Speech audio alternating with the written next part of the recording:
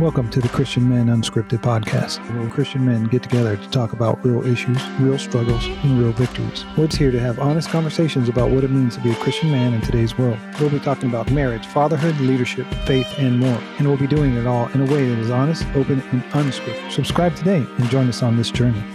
Yeah, what is happening? Why are we? I gotta be like old age. Are we getting started yet? Yeah. Tell me when we are. Oh, are we back? Okay. Hey, listen. Last week it was kind of fun. Like I said, I was kind of the creeper old dad over at Grand Canyon University, randomly going up to kids. A couple of them, were my own kids and stuff. Talking about kind of like, should kids be forced to go to church? What age? And we sort of discussed there's more of a maturity thing and that. Hey, yo, before we start, I got a funny story. You want to hear it? I like funny stories. I know. I like funny stories. So went to church Sunday. My wife and I, no kids, as we talked about. They're asleep. Not forcing them to go. I strongly encourage it. And they said, well, we strongly encourage sleep. So okay. What can churches do better to get those same young people to wake up and come in? Okay, tell me the story. So in church, the verse, let me make sure I'm here, was Mark 8:34, and where it says, then he called the crowd to him along with his disciples, said, whoever wants to be my disciple must deny themselves and take up their cross and follow me. And I was like, that's a great message. There was one verse the whole hour at church. And I was like, and we went over it. I'm like, that's what I'm going to do. I am going to get up early. I'm going to get into my Bible more than 15 minutes, 30 minutes. Then I'm going to pray for 15 minutes. I did all that. I'm like, I'm in. I'm starting this out great. And this week is going to be my week to really dive. This past Sunday. The Sunday into Monday. So then get in the car. My daughter drives us to school. You can see where this is going. She's got her permit, and I'm like, yeah, I'm doing great. We get to school, and I'm like, I'm a new guy, new every day. Yeah, thank God. Just like it says, new every day. And I'm like, you're doing so good, Maddie. And then we pull into I go, okay, go ahead, go across these lanes of traffic. And this car blasts this horn at us, and I was like, you mother. And I was like, just ruined it all right there. In 2 seconds. 2 seconds. And I finished the sentence too. Trust me. I didn't put it on the podcast. I finished it. And my daughter's like, whoa. I'm like, I'm sorry. This is not what I'm trying to be. And I was like, sorry, Lord. I forget the vulgarity. I was like so mad. And I was like, man, it's so funny how you can try hard quickly to we be can the fail. person, and you just fail in a matter of a second. All the time. What is my problem, bro? I do the same thing. I was able, and we've talked about my anger. I was able to park the car and just laugh at myself. And I was like, what? This world is driving me crazy sometimes. That's my funny story. That's a change. Better than Red Lobster photos. All right, John, go ahead. That's a genuine change, man. Because that's what we were talking about last week, right? And what can churches do better to get these kids to want to wake up and lose a little bit of sleep to get in there and learn? And I think what they can do better is engage even with all of us in the discipleship process. And for us, and of course, it always comes down to volition, right? The individual wanting to know who God is, and the individual who can start and finish cuss words at people, but then recognize that they should be a changed person and willing to. But I think the kids see that, right? And then they're, oh, wow, okay, there's a genuine change. This is real. Is it real or not? Right. Is it real or not? Yeah, and she knows exactly how I am. She knew I was like that, and she knows I'm working on it. And actually, the fact that I even cursed was weird to her. I'm sure she was like, whoa, you don't even curse anymore. This must be serious. Yeah. Well, he was honking at my daughter who was driving, and I was so mad. I'm like, she's a teenager learning to drive. Don't you see the sticker says teenager, be patient? And you have this dude, I pulled up and I saw it on the back of your truck. Yeah. I saw the student driver sticker and I started laughing. I got to make fun of it for a second. It's a good idea. It's sad that we have to put that on there because people are so angry all the time, 100%. So I didn't do that with my kids because I needed them to learn, the ways of the street, people honking at them, throwing stuff at them, stuff like that. I was like, you don't get it soft. You don't get the big yellow stickers on your car. I have 5 of them on my car. Yeah. I was like, hey, did you start to work for the county, bro? Like there's all these red and reflective stickers all over the car. I was like, Alan must have got a job working for the roads, Department of Roads, Public Works. I was like, it's pretty crazy, man. There's an orange vest for her to wear while she's driving and a helmet. It's awesome. I got red lights and sirens on the car. He really does have the giant stickers on the car, like student driver. It's so hard to teach teenagers how to drive. It is. It's scary. She's doing well, though, I must say. It is, yeah. But the scary part is when you let them go on their own. Yeah. My son is 20, and I still worry about him driving. He's been driving for 4 years.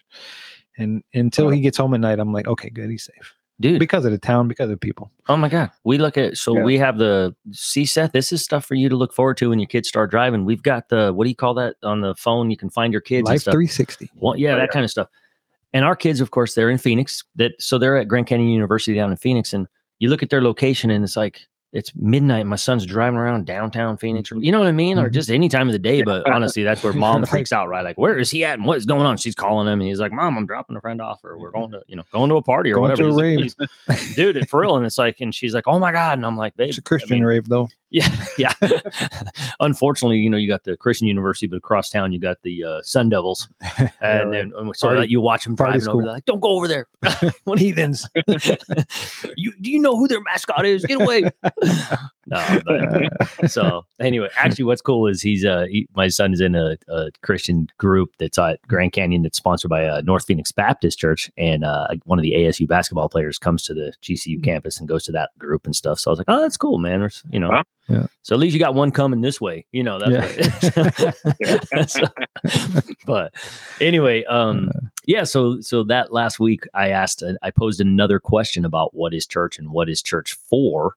And because, obviously forcing kids, I get it. You're going to get varying opinions and stuff like that on that.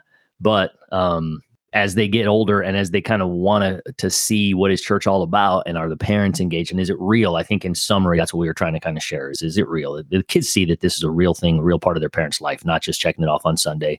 Then maybe they can actually recognize like, wow, this is actually a genuine way to abide in Christ, a genuine way to get to know who Jesus is. Who is God? Who is our creator? Right? The big questions like, what are we here for? Purpose and all these things. Right. And it's so funny because those are questions that are genuinely answered by the Word of God and by a real relationship. And so that is what church is for, in my opinion. And there's a lot to it. We'll get into it. Are you okay, Seth? If we listen to some of these responses, I asked the kids a simple question: what is church for? Let's hear what they had to say. Hey, it's John Harney. I'm on the campus of Grand Canyon University again. I'm asking students, what is church for? This is a Christian university, so we'll see what type of answers we get. It just doesn't mean that they're all Christians, though, right? So we're asking them a simple question. I'm with my own daughter. What is church for? Church is to teach the Bible and learn more about biblical truth and how to apply that to your own life. I think that the word church in the Bible means more so like a body of believers. I don't think that it has to be necessarily a large building, a small building. I think that a church can be a body of believers anywhere. What is church for? I think church is for worshiping God and learning about the Bible and just like glorifying God himself. What is church for? John, I'm with my own son here at Grand Canyon. I believe that church is a place that you can go with other believers to congregate and to learn together. And I think that's really what a church is just to talk about and practice the things they already believe with each other. Church, basically within itself, is a gathering of believers. And I think that their purpose is to come together in communion, in worship, and in prayer. And also that they connect with one another and then also outwardly express that through like other ministries that they can do within the church, whether that's, homelessness ministry or other things. So they have a purpose to serve and connect with each other, but also to serve the community around them. What is church for? Oh, that's a heavy question. I would say church is just for whatever you want it to be for. If you feel like you have an answer that needs to be answered in your life, you go there and worship and with your faith, and you get that answer based on, however you believe in it. So I think it's just for whatever you personally need it for. Church is a group of believers who are gathering together in order to praise and worship, and also to, as a foundational point, to go out into the world and to preach the message of the gospel and to create a foundation that can be transferred along to everyone else in the world. Do you want to answer this one first? Oh, okay. Or I don't mind. I just have to. I say like church is for, I think I want to say in a way finding a community as well, but also like teaching someone about their faith. And I want to say how to worship in a way, like, and in terms of routine, not exactly you have to do like point A, point B, but I think church really it's kind of almost like a classroom, I guess, where you're learning how to worship and you're learning why you're worshiping. And I think that's basically. I would say like, yeah, for like multiple reasons. One would be just like edifying each other, to like, we're supposed to be building each other up. It can be hard. And if you have like a community, then it's easier to like, stay on track, if you're not going in regularly to be like built up. And then also like for learning more and then, to worship, like it's built in time to like, be there and like, praise God. So like a lot of different reasons. It's just good for a lot of different reasons. What or when? What is it for? I think it's to teach you. Well, I feel like honestly, if you're going to a Christian church in our situation, I feel like it's to teach you about, I guess, the word, like about the Bible, and just I guess install Christian values in you from like a child compared to like other stuff you see in the world, like other degenerate stuff. I'd say. So I'd say just to keep, teach you the right from wrong, or like how to live your life as God would want you to live your life. I would say, I would say it's the body of Christ, kind of like where people can meet up, fellowship, like kind of have koinonia with each other, and just unite together, whether that's through songs, singing, through like the Gospels or just the books, and just kind of practicing and just living out God's word as humans together without like any disruption. And it's always great to have like just a flesh amongst each other for the spirit, and then just overall because it's like what he commanded us to do. So that's what I would say church is for. So it's funny, for such a short, simple question, I feel like the answers were, some of them are really great and but kind of more varied almost than the first question about forcing kids to go to church. You almost kind of had a little bit more of a variety in answers there. So what are some of your thoughts, man? There's a few things that I found interesting, but then of course we've already talked about, this is like an unscripted conversation and we're not a teaching ministry. So, but there's a lot to be taught about what is the church for biblically, obviously, but what are some of your thoughts on some of those responses, Seth? Yeah, I mean, I really enjoyed hearing there was, like you said, varied answers. Your daughter talked about learning the Bible, for the public to come and hear the gospel. Someone said serving each other in the community, which I really liked that aspect, because most of the answers didn't really have that. There was only maybe one or two that talked about serving. So I think it's interesting. It's an interesting question to ask, because I know, I think I agree. It's for worshiping God. It's for learning the Bible. It's for serving each other. Like a lot of it, I think if you added it all together, you'd be like, man, I think it's exactly what it is. And I think that some people have a different understanding of what church is, but when we add it all together, our understanding, our communal understanding, is actually much better than just our individual understanding, or more full, I guess. And I think that's an important part of church. It's not necessarily a building, but it is a gathering of people who are desiring to be with each other, to build each other up, to serve the community, to learn the Bible, to worship God. So that's what I wrote. When I wrote those things down, I was like, man, all these things could be, would be a great definition together, I guess. It's funny because the totality of those answers sort of does give a good picture, right? And I guess that's kind of a nice metaphor. Is that a metaphor of like the body of believers? Like you have all these different perspectives but everyone coming together, making up the body of believers, or the church, the called out ones, the ecclesia, right? Which is, the gathering, if you will, of people, but they're technically called out as believers. The one guy says it's whatever you want it for or something. And I don't dislike that actually. Do you dislike it or don't? I don't dislike it, but it is. But I'm thinking my thought process is different. But I liked what your daughter said as well. Is that it's a body of believers. It doesn't have to be a building. We can be at the park, and we're the church because we're here talking about. That's literally like in the book of Romans. There's the Apostle Paul actually says, "Greetings to the body of believers or the church in your house. Mhm. And it's like the way I can't recall the verse off the top of my head right now, but it's basically what it's pointing out is the people who are believers are the church that happen to be inside of your house. Does that Right. make sense? He's pointing out it's not the place. My own son actually more referenced it as a place, but I think the way I pose the question Right. and the way we traditionally view a church is we do picture the place, and a gathering Right. place is an important thing. Yeah. And this is what I'm thinking when I hear that part of it. So it's also, I agree with your daughter, but I'll agree with your son as well, because sometimes what I get out of it is a jumpstart to my week. the building, the church, the building itself. It's like, okay, you get the word, you get the message, and then you take it and you apply it to your week. Like I just told you, like we had this, it just goes back to how we started, even though I was being funny.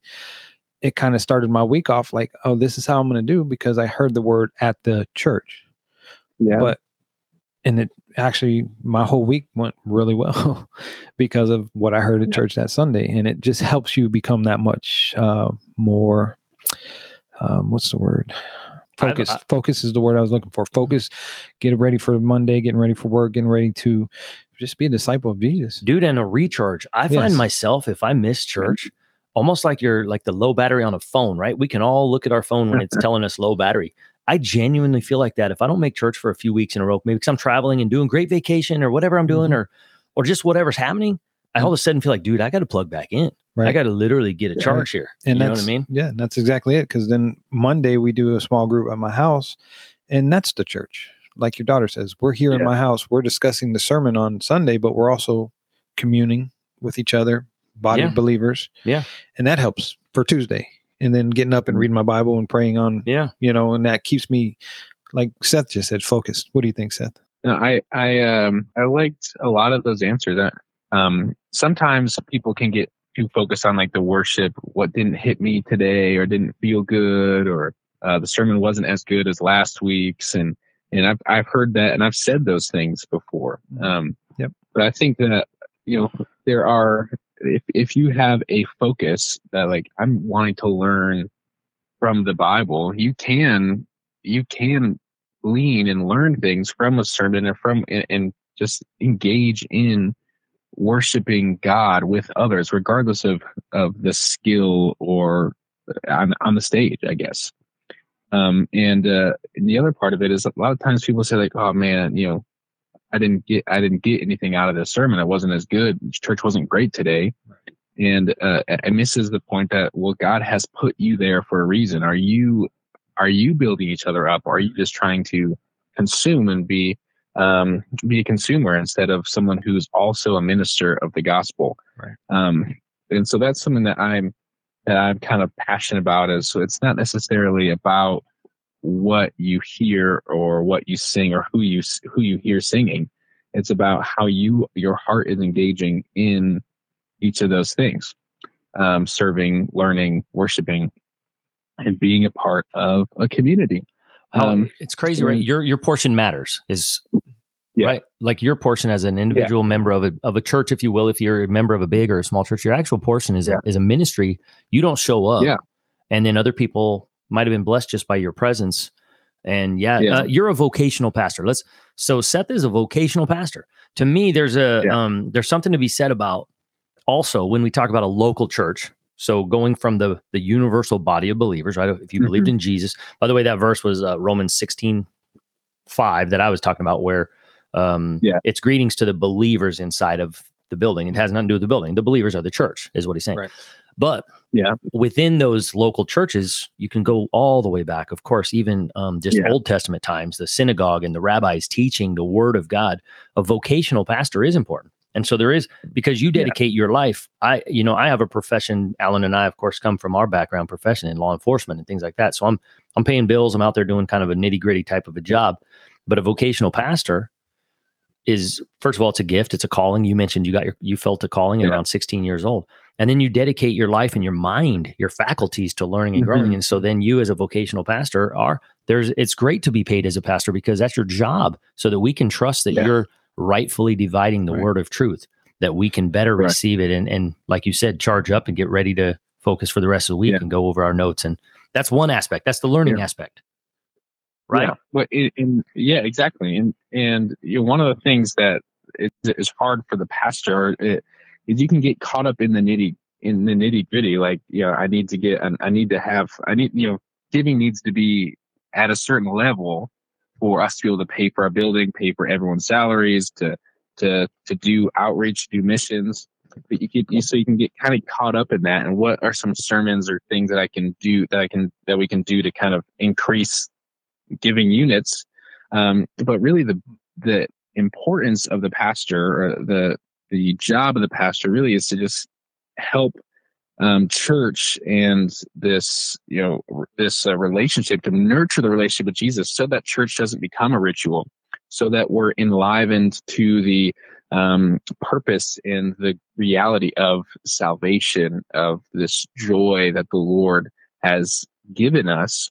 And that's, like Alan, that's kind of what it sounded like. You were the pastor there, just really kind of hit on, this is salvation. This is the importance of this. This is how it can go in your life. And that encouraged you in your week. And that's probably the biggest part, is to encourage people in the work of salvation, in the understanding of salvation, and then working it out with fear and trembling. Oh, well. Yeah. You're good. He's good. Real good. No, listen, because it's funny and interesting. A non-church going or someone who might be, I'm trying to think of, like, biblically illiterate, and I don't mean that in a bad way, just not understanding. Even how you just said, working out your own salvation. Just for clarification, again, we're not like a teaching thing we're talking, but some people misinterpret that. You're saved by simple faith alone in Christ alone, apart from anything. After that, your salvation is now for a purpose. You are saved and sealed for a purpose, and your purpose is to glorify God. And how do you do that? By sharing the gospel, the very good news that there's a creator who loves us, who is willing to enter humanity, to be born, that only begotten, that's preeminent above all creation, son, Jesus, perfectly God, perfectly man, who died on the cross for our sins. And he did that, and he rose, proving he was who he said he was, to show that he loves us. Only he can do it. Only he can accomplish this for us. And we simply accept it by grace. Now, working out our salvation after that, we're saved by simply just believing that. It's a free gift been handed to us. But working it out means now, what does that even mean? I guess, right? To use layman terms, like, what does that even mean that God loves me and he saved me? How do I even understand that? Well, how do I understand it? And where's my purpose? That's what the Bible's talking about. All 66 books and letters of the entire Old and New Testament are talking about this relationship between God and humanity. And then that's what a church is for. To learn more about that and to be around believers and to be edified. And he gives us each other. You know what I mean? So I kind of wanted to clarify that, because people use that's churchy words, right? We all use churchy words. I've got a testimony. I would like to share my testimony. In other words, dude, let me tell you my story, bro. Let me tell you my story. Let me tell you how I got to know Jesus. That's you know what I mean? Mm-hmm.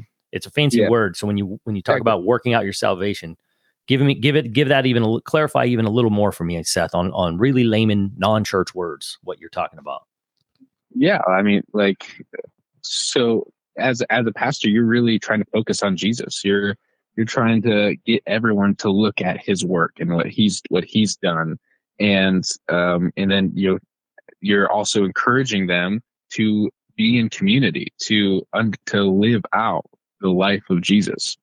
And as you do that, like, Jesus had a community of believers. Jesus had a community with him. And if there's one person who could have done everything by themselves, it was God, but he chose to do it in relationship with 12 other guys and hundreds of other people that followed him, including women who would pay the bills, as it says in Luke. So there were people following him that were living life that were as disciples would try to kind of be covered by the dust behind their rabbit. They follow so closely to try to learn and to be like him. And Jesus says it's enough to be like your master. You're not going to be greater than me, but you can be like me through the Holy Spirit. And that's what we do in church, is we serve and we love and we encourage and we call out the gifts of people. We say, hey man, you have great shoes. Yeah. And I like your style. Or man, I love, sometimes when I hear you and I see you just closing your eyes and really worshiping God, man, that really encourages me to do the same thing. And we're inspired, like we said a couple of weeks ago, we're inspired by what other people do around us. And that's part of the work of the pastor, is to encourage those things in people. I have your quote kind of from last week when I listened to it about exactly that, being around people who inspire us toward Jesus. Mhm. And I kind of used your quote in conjunction with what Alan's son said about AJ saying how like it seemed like a garage. Alan keeps, by the way, playing footsies with me under the table. It's a the small studio table. The studio is cheap. I didn't have a lot of my money. gosh. It's very It's small very, table. it's very distracted. Very. And you don't have this socks was on? an You that don't was have an socks on, John. anointed. That was John. an anointed moment. When you come over, wear socks. Bro, I don't like feet. I was wearing my gross. Hey Dudes. You can't wear Hey Dudes with socks, bro. Feet. Oh my god. Feet are Okay, gross. listen. Finish. Go ahead. Sorry. Well, if you would quit rubbing my feet, dude, this is getting gross. Do you guys know that the Browns beat the 49ers? Oh my god. Let me get I back can't to be talking footsies. yeah. Good. Our boy Arnaldo had to point that out because he's a 49er fan. So he was like, kudos to you, Alan. I hate you. I read between the lines. It was actually like a nice thing, but I was like, I think he's telling you that he hates you right Yeah, now. he Okay, did. listen. He was here watching it. Anyway, So, Seth, back go. to Let the me get program. back to you. Back to the program. You quoted something to that effect about how other believers inspire other believers to be toward Jesus. And I kind of read that in the context of the conversation was when AJ had pointed out, like, hey, my crazy dad, Alan Underwood, who's super angry all the time, like the Incredible Hulk every 5 minutes. I've seen a gradual change over the last 3 years. I would say it's more of a gradual thing. Mm-hmm. And so touch on that a little bit, Alan, because it really was. It was because you actually were like more engaged, but in a real way, in like a real heartfelt. What was the question? I can't stop thinking I'm just about your saying, feet. well, see, because you're creepy like that, bro. You're creepy because I mean they're nice. You know, my wife thinks I have beautiful feet. Put those socks. She to loves you. the bottom When you of go them. to She a doesn't shoe think they're store, crusty at try all. socks. They have the little box of socks that you bring those. I'll bring them. I'll put a pair right here. I'm So, just kidding. I don't What wanna was the hear about question? your What was the fetishes at question? Being around other No. believers inspires you toward Jesus, and your own family noticed a change in you when you clicked, if you will, from Right. checking a box on Sunday to actually enjoying being around other believers. Well, that's the key, right? I talk about it often. It's part of my walk, part of my journey is we've been friends for a long time. I met Seth a couple years ago, and I have a lot of friends from the police department who I still talk to and I still would hang out with, but my daily, weekly, everything is believers. It's, I talk Bible, I talk Christ, I talk family, I talk sports. Mhm. I do things with other believers, with people in my small group, with people from church, and that has helped me become the person I am. They, because I feel like they feed into me what I need, and they help me understand the Word of God. Like you guys are part of that because you know the Bible way more than I do, both of you, and that helps me. Like when we talk on this podcast, I know that people are like, "Well, he doesn't know the Bible as well as those guys." Well, I don't. And I'm not ashamed to say that. I'm working at it. Yeah. That's why I love listening to you guys. And that's why I love doing this podcast, because even that is part of it. Yeah. It's part of our walk, my walk. And each day, each week, each hour that we're here, it encourages me to be a better person, to be more Christ-like. I'm not going to be better than him, but I want to be like him. And it's never, I don't know if it'll ever happen, but I try every day until a car honks its horn at me, then I change. Oh, absolutely. A minute, and I joke, but I'm able to snap back out of that. Yeah. I'm able to apologize to my daughter. I'm able to, apologize to the Lord and be like, "Hey, I repent of my sins. I'm human." 100%. But yeah. that is part of my walk. But that doesn't mean I take those friends that I had out of my life. They're still a part of it, and I want them to be a part of it. But I would like them to be a part of it when they come to church with me. Yeah. But if they don't, I can still talk. I still love having conversations with them, but my conversations are different. Yeah. And that's part of that gradual change. It's taken years, and it's still a work in progress. So I don't know if that answered your question. No, totally. or not. And well, to clarify, by the way, no one knows anything as they ought to know it, right? Any Bible teacher who claims they know so much about the Bible should probably eat a big piece of humble pie or whatever, but but that's not what I meant. I mean, I love being around you guys because you guys have been in the Word a lot longer than I have. Yeah, and it's fun to talk about, right? Right. And it's great because it really is loaded. The Bible is pregnant with application. Like there's like every word matters, and it's so amazing. But really, at the heart of it, it's a love story. At the heart of it, it's our God, our Creator, wanting us to see His heart, to know that He has a heart of love for us and compassion toward us, and it's really quite neat, actually. It's not just this rule thing. That, as a matter of fact, going back, was that last week when one of the kids was saying something about? No, is this just recently on the church thing? I'm sorry, one of the kids said something about learning rules. Church, is that right, Seth? One of them said that on this last one, something about like right and wrong, knowing the difference between right and wrong. Yeah. And so while there is truth to that, like when you talk about the 10 commandments and the hundreds of commandments in the Bible and stuff, there is truth to that.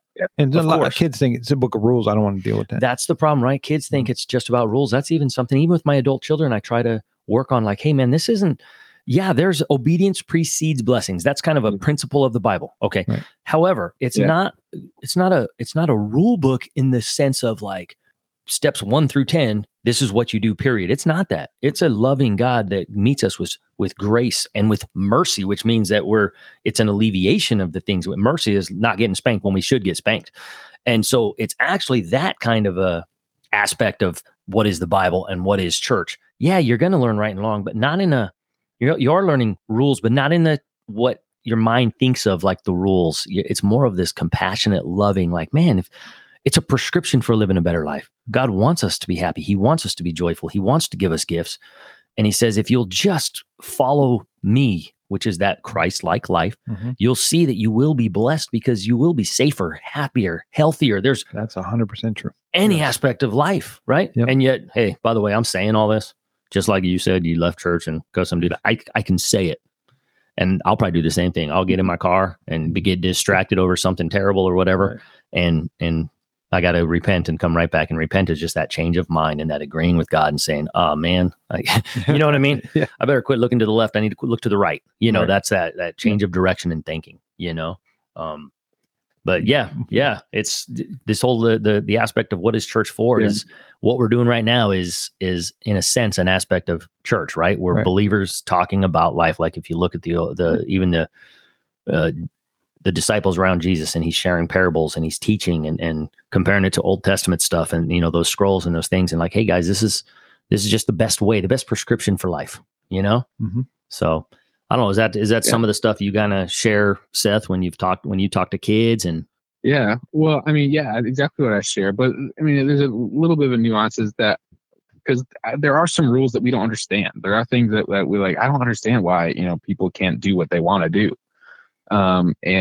So when I tell my kids is there are some restrictions you have to put in your life to be able to experience greater freedom.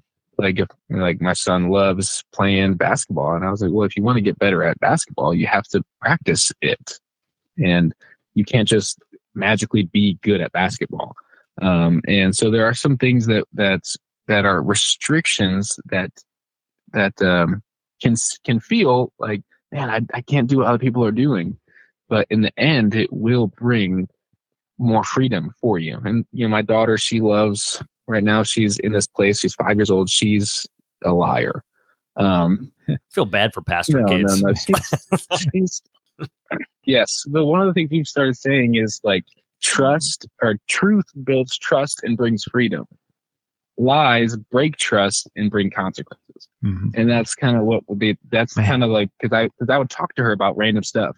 And I'd be like, hey, you tell the truth, blah, blah, blah, blah. I'd say a bunch of things and she wouldn't hear it. So I was like, what would be something that can kind of get their attention, teach them what I want them to know, and something we can easily repeat to them always. And this is what we came up with. My wife and I came up with this. And, so we say it over and over again. So she says, if I ask her, hey, did you put your clothes in the dirty clothes? And she says, no, I can say, okay, we'll stop for a second. Truth brings trust, builds trust, and brings freedom. Let's start again. And then she can, kind of do that. And I feel like, oh, great job. You lied to me initially, but you changed it. And I'm so proud that you changed it and you decided to tell the truth. Right. And kind of give her that experience that like, there are second chances there. This is kind of how grace can work out in our lives. That's friggin' awesome. But let me tell you, also, you are a way better intentional parent than I think I was. I'm kind of convicted by that. He talks about like my wife and I came up with the phrase to talk to her. And I'm like, what? Like, I was like, I just whacked my kid. And it's like, like, this is terrible. Like, you are so much better of a parent. Why? What happened? It's funny. I had a conversation about that at work this week. A friend of mine, his son did something dumb, nothing that you would want to lie about, but maybe because you don't want to get in trouble. And then he lied. And it's a teenage kid. Teenagers lie because they know their parents are going to be mad. And we had this conversation. It's like when you lie to your parents, it's frustrating. Like if you would have just said, yeah, I did it. I'm like, oh, cool. And I had a story about my son. He got in trouble once. And I remember he always wanted to stay out of trouble because I was angry. And he threw a piece of paper at a teacher, threw it at her. I'm like, at a teacher. Yeah. And I was like, I remember the dean was like, hey, your son did this. And I was like, what? I was like, I'll handle it.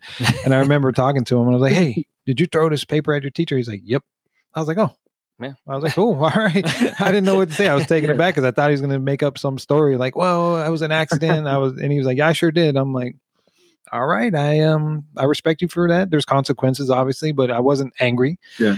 Like you said, I trusted him more, and I actually looked up to him. I'm like, okay, I like the honesty. You know, he told me why and everything, and he was dumb. He's a teenager, but you know, I think when our kids lie to us, just like we disappoint God, they disappoint us. Yeah. You know, so that kind of goes into that. You know, we try and not disappoint God, and I go on the street and I curse, but then I just repent, just like my son. You know, like I did it. Isn't that Sorry, Dad. interesting though? You know, because that's exactly like you said last week. You left church and you cuss and everything, but then you actually take the moment to apologize to your family as well. Yeah, because you know they're affected. They're immediately affected by it right then and there. Yep. And that's, you know, you've used the word repent again, churchy words, because really, like, you know, we can talk about confession. That's 1 John 1:9 in the Bible, like go to God, and that's agreeing, just like we're talking about. Hey, just fess up, like you know it's off balance, you know it's off base, you know it's not of God. It misses the mark of perfection between you and God, and it can disrupt and does disrupt that relationship and that walk, if you will. For the moment, you didn't lose your salvation. You believe in Jesus, you're sealed, but you're not walking, you're not being led by Him, and so repentance, if you will, to use a fancy church word, is basically an about face. Well, basically, I apologized to him. Yeah, and hey, look, the way I was going right here, the direction I was taking, whether it was verbally, mentally, physically, was wrong. I'm literally going to make an about face and go the other direction. That is what repentance, the visual of repentance is. I'm going to come your way, God. Let me come your way. Yeah. You know what I mean? And so I like to, because I don't know who listens, if they're churchy or not, but that's all that means. It sounds all churchy, but it's a frame of mind, change of thought. I got to think with God and not with my own whatever. Yeah. Well, that's what Alan, just said. It's just, saying sorry. It's apologizing. And Brother Lawrence, old monk from, I think, 14th century, said, would pray like, Lord, I'm sorry I did this. Help me, because I can do no better apart from your empowering. And I think that's part of it, is like, I can't turn around myself, but you need to help me turn around and to go the other way. I think that's what we do. And we confess, we say, Lord, help me, because I want to turn around and go the other way.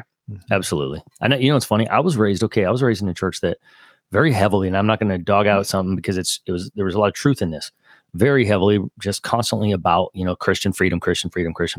Confess you're good. Confess you're good. You agree with God.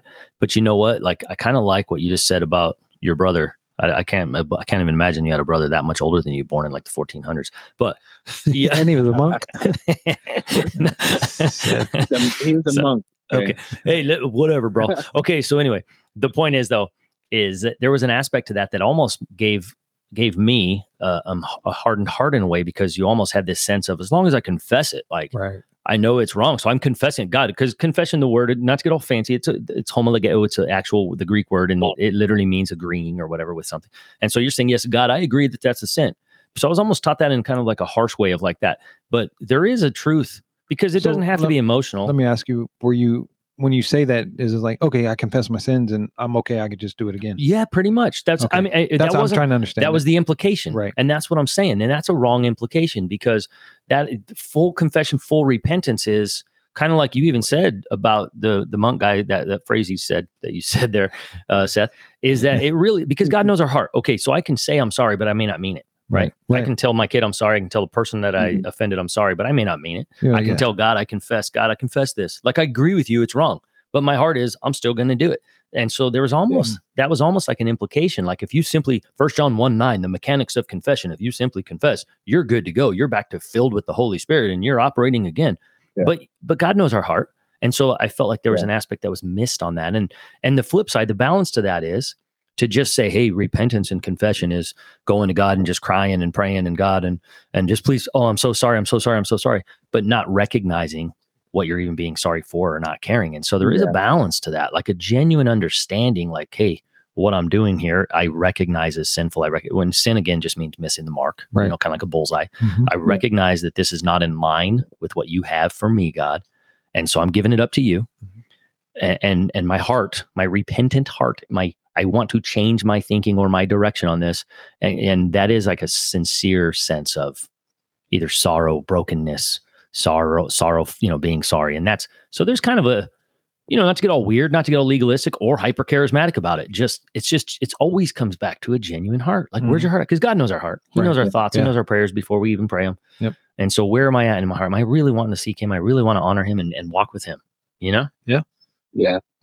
No, I agree. That's, I used to think that all the time. I had conversations because I watched a movie. I think it was God's Not Dead. I don't know, one of those Christian movies. And it was, with a pretty big actor. He's a Christian actor. And I remember he was a atheist in the movie and this and that, and then he got in a car accident, and at the end he's like, Lord, forgive me, and I apologize. I'm like, man, I can just live my life and before I die say, hey, sorry. But the true what faith, you said, true faith, God knows what's in your heart. So even if you said it and you didn't mean it, you're just hoping, but that movie kind of stuck home, especially as a new believer or new in my walk, was like, oh, I mean, that's not wrong. That's an expression of true faith. The thief on the cross, like you mean, well, like that's I what really I'm saying. believe. But my thought process was like, I don't believe, but I'm just going to tell you I believe, so I can go to heaven. Yeah. Do you see what I'm saying? Oh yeah. So that was where the confusion was with me a long time ago. And then to go back to your daughter, Seth, that you're talking about, I love the liar. I love your honesty. You're like, she's a liar. Like, dang. But that how when old you is she? fess Wait, up, how old is she? You're 5. 5. Oh yeah. So, hey, dude, at 5, oh my gosh, right? She's 5.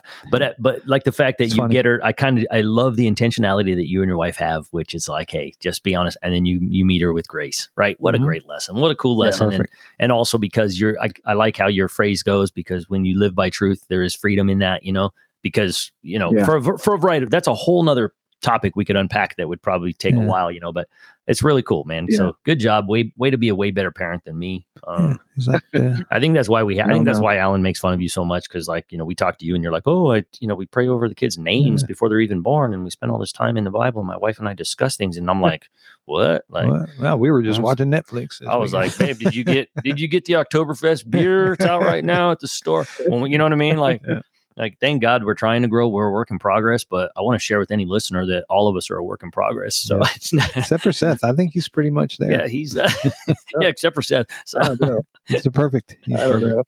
Hey, I mean,